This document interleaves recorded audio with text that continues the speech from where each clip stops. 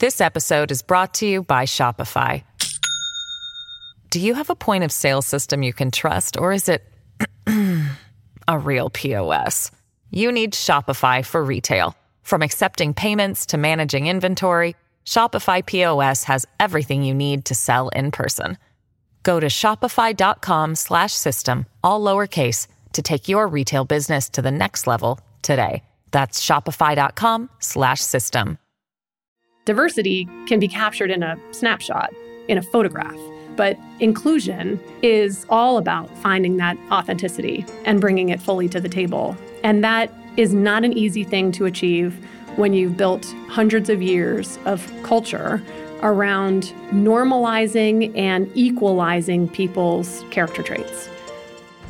I'm Ken Harbaugh, and this is Burn the Boats, a podcast about big decisions.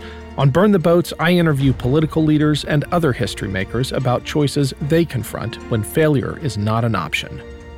In episode 6, I sit down with Mary Beth Brueggemann, president of The Mission Continues. The Mission Continues is a nonprofit that helps veterans adjust to civilian life by empowering them to continue serving in their own communities. Mary Beth talks about leading that incredible organization, about the responsibility of teaching military leadership during wartime, and about her experiences as a leader and as a woman in the U.S. Marine Corps. Mary Beth Brueggemann, welcome to the show. It's an honor to have you on. You are, of course, president of The Mission Continues, a national nonprofit that empowers veterans to continue serving in their communities and to continue serving their country. You are former leadership instructor at the U.S. Naval Academy, and perhaps most importantly and impressively, a combat engineering officer in the U.S. Marine Corps. It's great to have you on. Thank you. Wonderful to talk to you today. I want to ask about that transition, which you have described so passionately and eloquently in TED Talks and in other forums. And you describe that feeling of taking off the uniform when you left the Marine Corps as leaving an emptiness that swallowed you whole. Why did that feeling come down so heavily on your shoulders? Well, I think it was a lot of things, but you get into such an intense pace when you're on active duty. And even though I finished out my time in the Marine Corps with 4 years at the Naval Academy, which sounds like a non-combat tour, and it was a non-combat tour, but it was probably my most intense tour of my time. And midshipmen you're sort of involved with them and leading them all the time, 7 days a week. They're extremely creative young people, so they find very inventive ways to do wonderful things and get in a lot of trouble on weekends. So I found myself just constantly engaged in leading them and wanting so much to be a part of their lives. And to finish out my time in the Marine Corps on that note with such heavy engagement, such heavy involvement, and feeling so much like I was constantly needed. I always had people walking into my office and asking for my advice, needing my leadership. And on my last day on active duty, it just immediately ended. And it was like a cliff. I shut my phone off for the first time in 3 years. And it was this immediate feeling of being disconnected from the intensity and from the need and that ability to lead people. And realizing that, just to put it plainly, nobody was going to call me. And that was a really difficult thing to process for me. And it led to years, actually. It took me a long time to find that again. And even through motherhood and raising 3 kids. And, I left the workforce for some time to be a stay-at-home mom while my husband deployed and was a commanding officer. And it was really challenging not to have that feeling again of people needing my leadership. I want to talk about how you regained that sense of purpose and that sense of belonging and that sense of being needed. But I want to expose a subtext to your description of teaching leadership at the U.S. Naval Academy, which is that you were doing it during wartime. And undoubtedly, you had students that you were preparing to go into battle. What was that like, and how did you think about that burden as their leadership mentor? Well, it was hard. I went back to the Naval Academy in 2003. I graduated in 99. But when I went back, I was the only officer, much less Marine, who was in the dormitories, who was really directly leading the midshipmen who had been to Iraq. So it was that soon after the initial invasion and the initial deployment that I went back to the Naval Academy. And while most people that go back to lead there go through a 1-year master's degree program, I skipped that because they wanted to get me directly into direct contact with the midshipmen to start imparting some of these lessons that I had learned during my time as a Marine and my time in Iraq. So not only was it not long after I had graduated, really 4 years down the line, there was just enough separation, though, that I remembered exactly what it felt like to be a midshipman and to be young and to be enjoying my time at the Naval Academy. And yes, focused on graduation, but in 99, I certainly wasn't focused on graduating into a world at war because I didn't. I graduated into a peacetime Marine Corps. And so we also focused on friendships and we had a great time. And it wasn't all about that, but I just remember being preoccupied with that when I was 20. So coming back to the Naval Academy and wanting so earnestly for the midshipmen to take this seriously and feeling like they needed to take it seriously in a different way than I had. And trying to figure out how to help that click for them that, like, this is no joke. You're all immediately going to deploy. And you're probably going to deploy over and over again.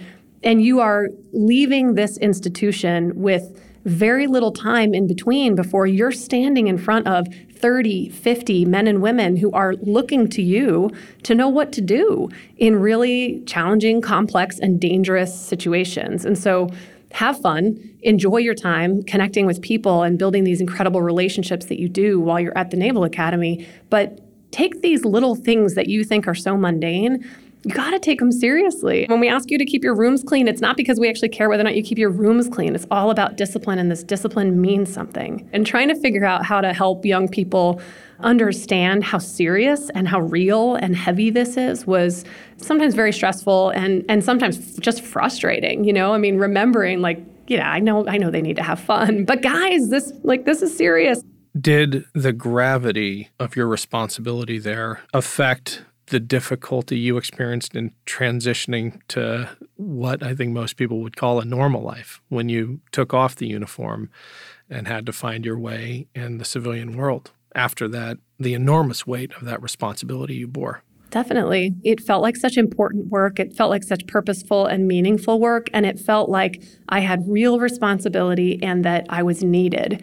And really instantly, after taking my uniform off for the last time, I no longer felt that way. And I felt like I was just immediately disconnected from that purpose and from the weight of that role. And some people might feel some freedom in that. I didn't, not even for a moment. I mean, I just immediately felt a loss.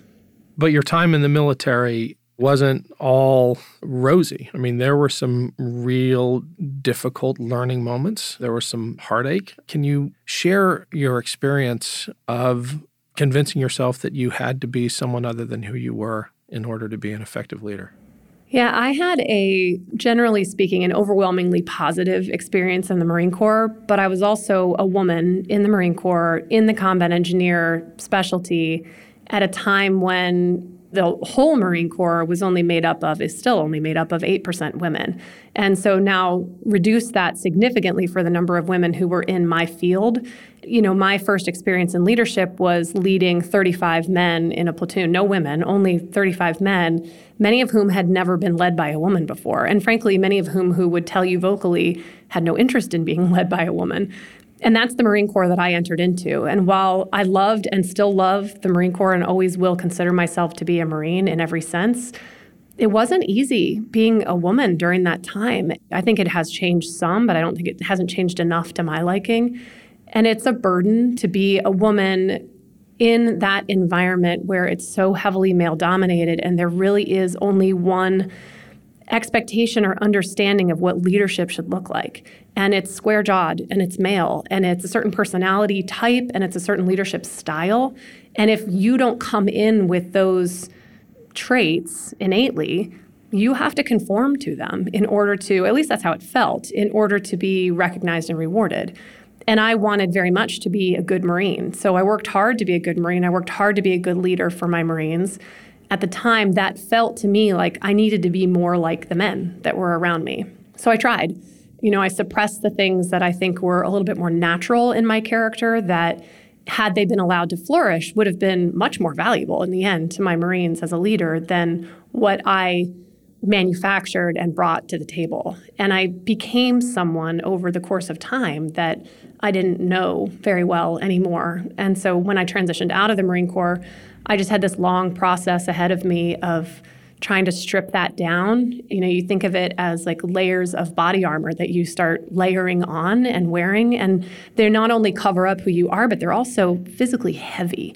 And they push down on you. And I even had an experience, a couple weeks ago where I felt again like, gosh, there's just somebody putting their hand on the top of your head and pressing down all the time.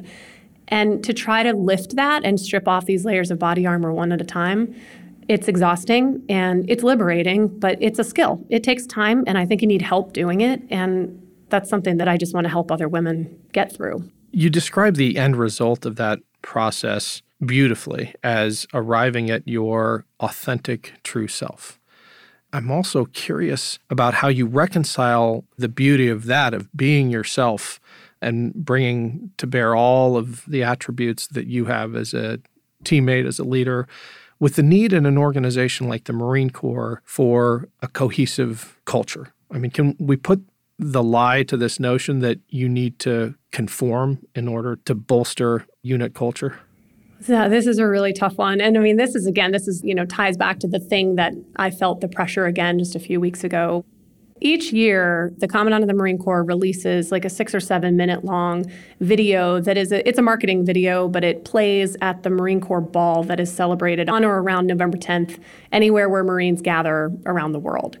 And it's a really motivating, exciting message that brings Marines together and is meant to represent the best of the Marine Corps and remind Marines of what they love so much about being a Marine and to celebrate our history and our traditions and all of that. It's wonderful. And Marines, whether they're actively serving or not, typically gather around this video every year and watch it with delight and excitement.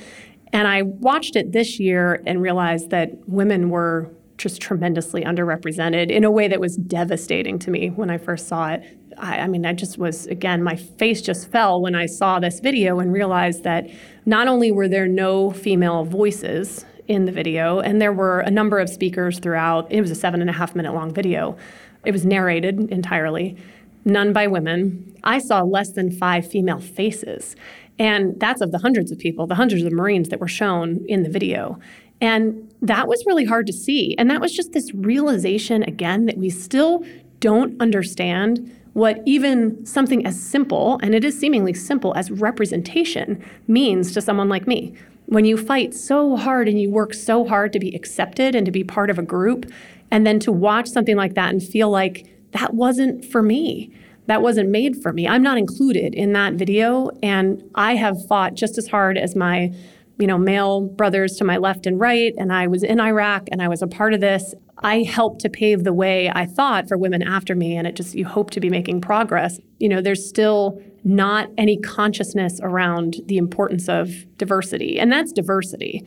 And I separate that from your initial question, which you asked about, which is inclusion, and thinking about how people can actually be their authentic selves, which is much deeper and a whole different discussion.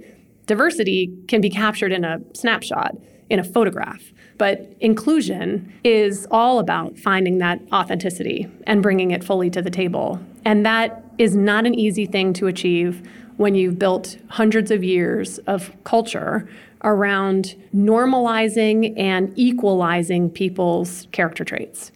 Generally in the military, we have people who come from really diverse backgrounds, and they come into this tremendous melting pot where everybody is now equal. Expectations are the same. Standards are the same as long as you can meet that standard. What we hear all the time, this is constant in the Marine Corps, I don't care if you're black or white. I don't care if you're a man or a woman. You're all the same now. You're all green. You're all Marines. I mean, at the very basic, I get why we say that. And I understand how important it is to be that cohesive unit that you described. And I also know the damage that does, not only to the strength of your organization, when you actually tell people, I don't care what your individual traits are that you bring to the table. I want you all to realize you're all the same. There's real damage in that. I think our world has come so far and our country has come so far in recognizing how important it is to be inclusive. And the Marine Corps is behind on this. They are. They're just a little further behind, and that's disappointing. And I know that they will catch up and see the strength in inclusion and see the strength in diversity and what a diverse team really can do to strengthen an organization, but they definitely have not caught on to that yet.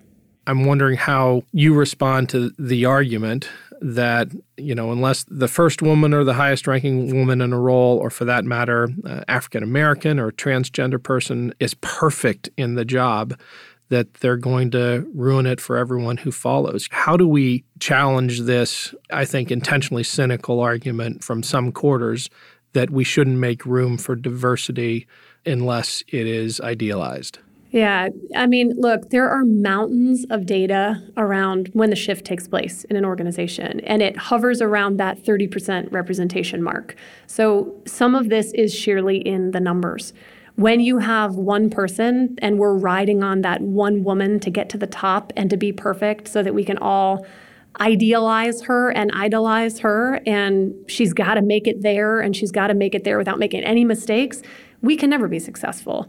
But if there's strength and some saturation in numbers, then it doesn't all fall on one person. And, I pity the one person that has all that pressure, because not only is that really challenging and not anybody's cross to bear. You could easily say that I quit. I left the Marine Corps after 8 years when I was considered a good Marine. I was doing well, and maybe I should have stayed in to provide that leadership, but I also know that I had to make an individual choice for me. So does everybody. So to get past that, having to be one person's burden, strengthen numbers. That's where this really important piece around representation comes in. If you don't have representation, then I don't think you ever achieve any level of equity. Can you share an example in which the consideration of diversity has actually strengthened culture, has actually strengthened a team, a case where someone, by not conforming, has advanced the mission? Oh, definitely. And in fact, I've got one that's top of mind. I was in St. Louis just this past weekend for a program event with the Mission Continues, and we brought together veterans who are going through a program with us that's called our Service Leadership Corps.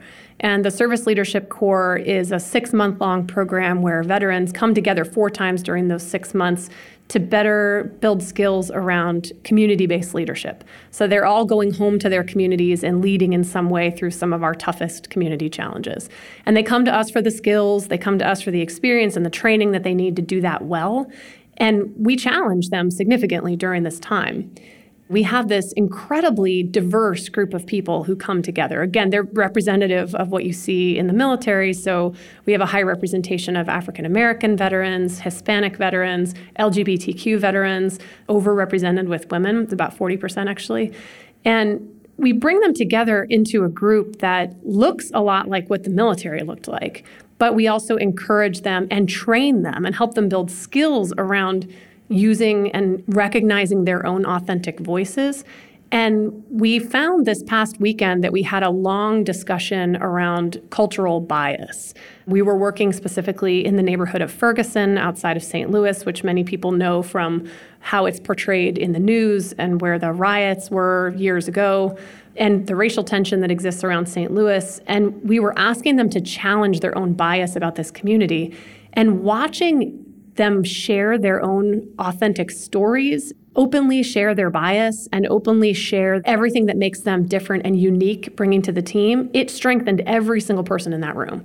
So the ability to be really open and really authentic and trust each other's differences and learn from each other's differences allowed everyone in that room to elevate to the next level of competence around trying to solve some really challenging issues. Having people be able to say, this is something that I've really been challenged with. I don't understand why we all have to be so sensitive around women. Like, why have we gone to this place where we're all so oversensitive about things? And then having a woman veteran stand up in the room and say, well, this is why, and this is how it's affected me when people talk about women in a certain way. And to have an African American veteran stand up and say, well, this is how your comments about neighborhoods like Ferguson affect me. And to have that civil discourse in a room where people are feeling really free to be themselves and to bring everything that's in their experience to the table to strengthen the group is really, really exciting. It sounds like there was even an allowance for and freedom given to the skeptics to register their doubts about this, and their doubts were allayed when they were given that chance to have a conversation with somebody who had a perspective that they couldn't possibly have. Well, that's the beauty of it. And, now zoom out from that to our country and how divided we are in every possible way in our country right now. And imagine what could happen if we had some unifiers, if we had places where we were finding agreement and working through. I mean, we were really open about the places where, well, I don't agree with you and here's why. And if you could actually sit down and have a conversation with someone that you had some trust and faith in, by the way we do in our veterans in this country, then just imagine what we could accomplish if we were all able to have that kind of open conversation about recognizing differences and bringing forth the places where we disagree. And then perhaps you end at the end of that still disagreeing, but with a much elevated level of respect for the other person and the other side. This episode is brought to you by Shopify. Do you have a point of sale system you can trust, or is it a real POS? You need Shopify for retail. From accepting payments to managing inventory, Shopify POS has everything you need to sell in person. Go to shopify.com/system, all lowercase, to take your retail business to the next level today. That's shopify.com/system. It sounds like there's an ulterior motive at The Mission Continues. Obviously, you're giving veterans who have taken off the uniform a chance to re-engage and to feel that sense of purpose and belonging again. But there's a reason you're not giving them that opportunity one at a time. There's some real significance to the team element.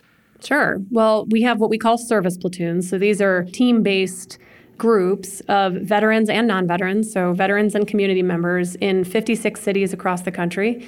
And they are working year-round to create service experience and service projects in some of our most under-resourced neighborhoods and communities. And it is very intentional that they do this in teams.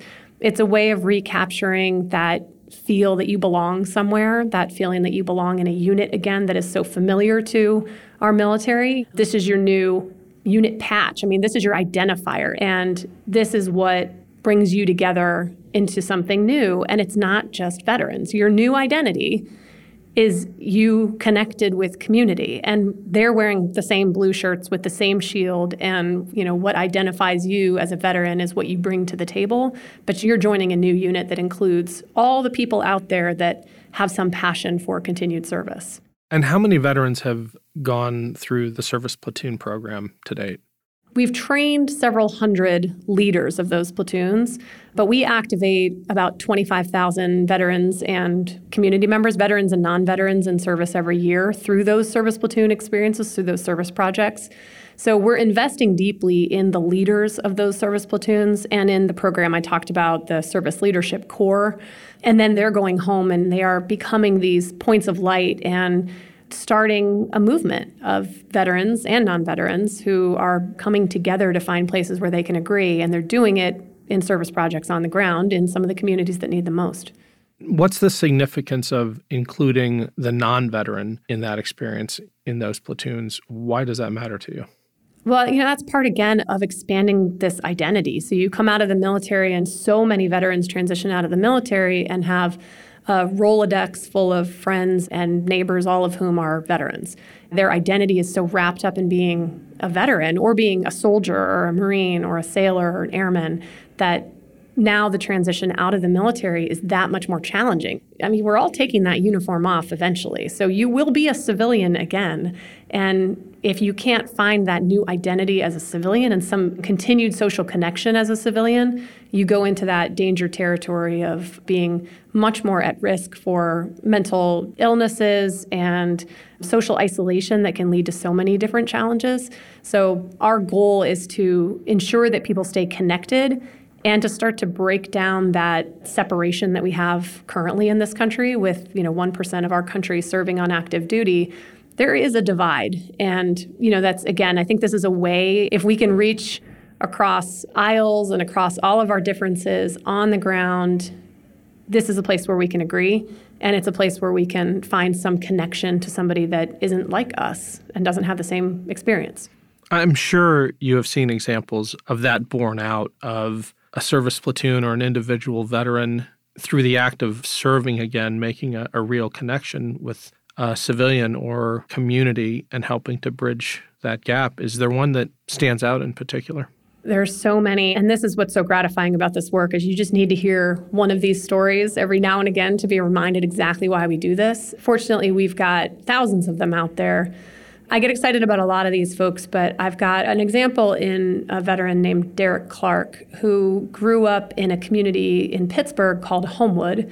Derek is African American, and he grew up in a predominantly African American neighborhood in Homewood that is poverty-stricken, that really suffered in the drug crisis of the 1990s. And he joined the military and served honorably for his years that he was in. And then when he went home towards the end of his time when he was getting ready to transition, Derek realized, I have a passion to continue this service, but it's not Afghanistan or Iraq that need me now.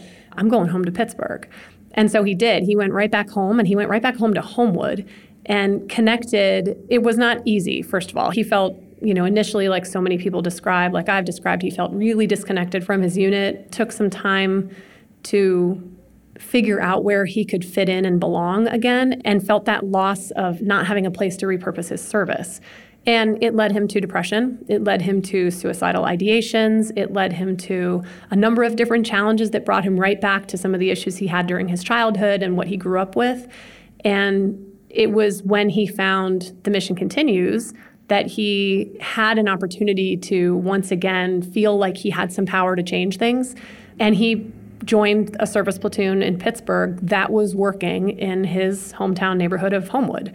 The ability for him to be back in Homewood in a way where he was now providing an example of not just leadership, but now he's providing an example of an African-American leader. So where he grew up celebrating Black History Month, and that was, widely celebrated in the schools that he went to, and the young kids in Homewood grow up studying leaders like Martin Luther King and Harriet Tubman. And now Derek Clark comes home, and he's someone else that they can look up to and say, it's not just Martin Luther King and icons of our past, but in fact, we've got real leaders from this community who have done incredible things and are coming home to provide this example and helping us see that this is what a veteran looks like, and that's not so far away from what I could be, because he was me. And so that's a very personal point of connection. This was Derek going home to Homewood, to a community that he could connect to.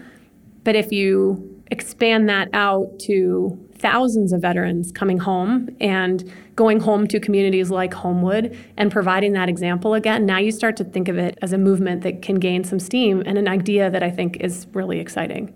It's clear to me that everyone at The Mission Continues is animated by this ethic of service, and part of that is perhaps selection bias. You're pulling from the ranks of veterans out there looking for an opportunity to continue serving. But do you think there is a way to translate this ethic of service that you have rekindled in these veterans and make it catch fire across the country? You alluded earlier to the division writ large in our country, and I think that service might be a way to address that. But is that unrealistic?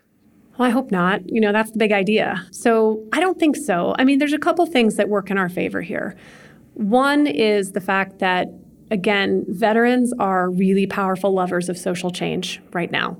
So when you put a veteran at the forefront, at the face of a movement, it does tend to get more traction. And whether that is advocating on behalf of national parks or advocating for something as polarizing as gun safety or advocating for community leadership or advocating for national service. Veterans are community members. We care about all sorts of different things. We're not these, binary robots that care only about certain things that we might be pigeonholed into. So when you put a veteran at the face of that, I think you have an opportunity to create change right now in this window in our country in a way that we haven't in the past.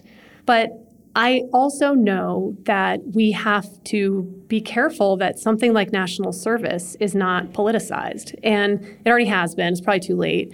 But we got to figure out a way to break down that wall where this has to be something that people from every side of every argument can get behind. But you have to tell the story in a different way. For some people, the hook might be a really altruistic belief that we can make our country better. But, to believe that we can really make our country better and that national service will be fulfilling and give back a sense of purpose and social connection. And there's another argument that can be made that this is a really smart economic play for our country. There's work that needs to be done. We have young people who will benefit from being a part of that transformation in our country, whether we're talking about infrastructure, whether we're talking about education. I mean, there's so many places where we really need people doing some big transformative work in this country. So I think we can marry those two arguments, which might sound like they come from different sides of an aisle or a idea space. But whatever the reason is, let's come together around the basic premise that asking people and giving people even an opportunity, whether it's mandatory or not, but giving people an opportunity to serve where they have energy to do that and making sure those opportunities exist and are impactful, I think it could save us. I know you've got to be really careful in answering a question like this because you're the president of a nonpartisan nonprofit, but there is an unavoidable political message in the way you talk about service and the way you talk about shared sacrifice and the importance of service and citizenship. And I've heard you talk about the patriotism of immigrants, all wrapped up in this larger ethic of service. I can't help but ask you about the political through line of the way you talk about the mission continues. Well, I'm definitely leading an organization that works very hard to be nonpartisan because we are leading a diverse group of veterans who are on every side of the political spectrum. So I have a responsibility to represent those veterans, but I also have a responsibility to go beyond representing them into leading them. And where we as an organization have a vision for how this country could be stronger, we're working hard not to further polarize any issues and be a part of really partisan issues. But I do think there's some basics of things that we believe can strengthen our country that we can get behind, that regardless of what side of the aisle you're on, that we can find a way to talk about it in a fashion that is not polarizing and that brings people together. And my hope is that veterans being a part of those conversations, again, veterans being these trusted agents who are often seen as being unifiers and trusted as being nonpartisan. And whether they are or not, again, this is a real benefit that I think veterans have today, is that we have this elevated level of trust that we're not coming in with an ulterior motive, that we are coming in with truly this belief that we can put country over party, that we can work to make this country better without any expectation of reward for ourselves or for our particular identity group. So I'm riding on that. As an organization, we're going to keep moving forward. We're not going to go backwards in this country. And where we see an opportunity to align around the best ideals of country and citizenship, that's what we're seeking to do. Love it. We always end with the same question. What is the biggest, bravest decision that you have ever been a part of? I will set aside, I think, the obvious answer to this, which is marriage and childbirth, because you can't go back from that and you have to go into it with just a 1,000% total commitment. But also leading a nonprofit like The Mission Continues and being part of this leadership team for several years now, this is not only a big idea, but it is a scary idea in today's world that we believe that veterans can be a part of such incredible transformational and systemic change in this country. And you can't do that halfway. So we're an organization at a size now where we're barreling down on a certain path and we're on it and we're really hyper committed to it. And it has to be that way because if you waver in your conviction that this is an idea that will work and that this is something that is going to play out for the positive benefit of this country and that we're going to be an enduring institution that's here for a long time, there's no time, there's no energy, there's no opportunity to shift course on that. And while we will always make decisions that keep us entrepreneurial and hungry to be better and smarter, we're on a path and we're in search of this really big idea and this really big vision. And again, you just don't get to something like that if your commitment is shaken in any way. So we're 100% committed to it. We know it's a positive, good thing that we're doing, and we know it's exciting for this country, and we're marching towards it. Well, thank you, Mary Beth, for your leadership of The Mission Continues, the example that you have set for so many veterans taking off the uniform. It's been great having you. Yeah, thanks, Ken. It was great talking to you. Thanks again to Mary Beth Brueggemann for joining me. Her TED Talk is linked in the episode description below. Next week, I'm talking to Bill Kristol, longtime conservative commentator, about his vocal criticism of Donald Trump.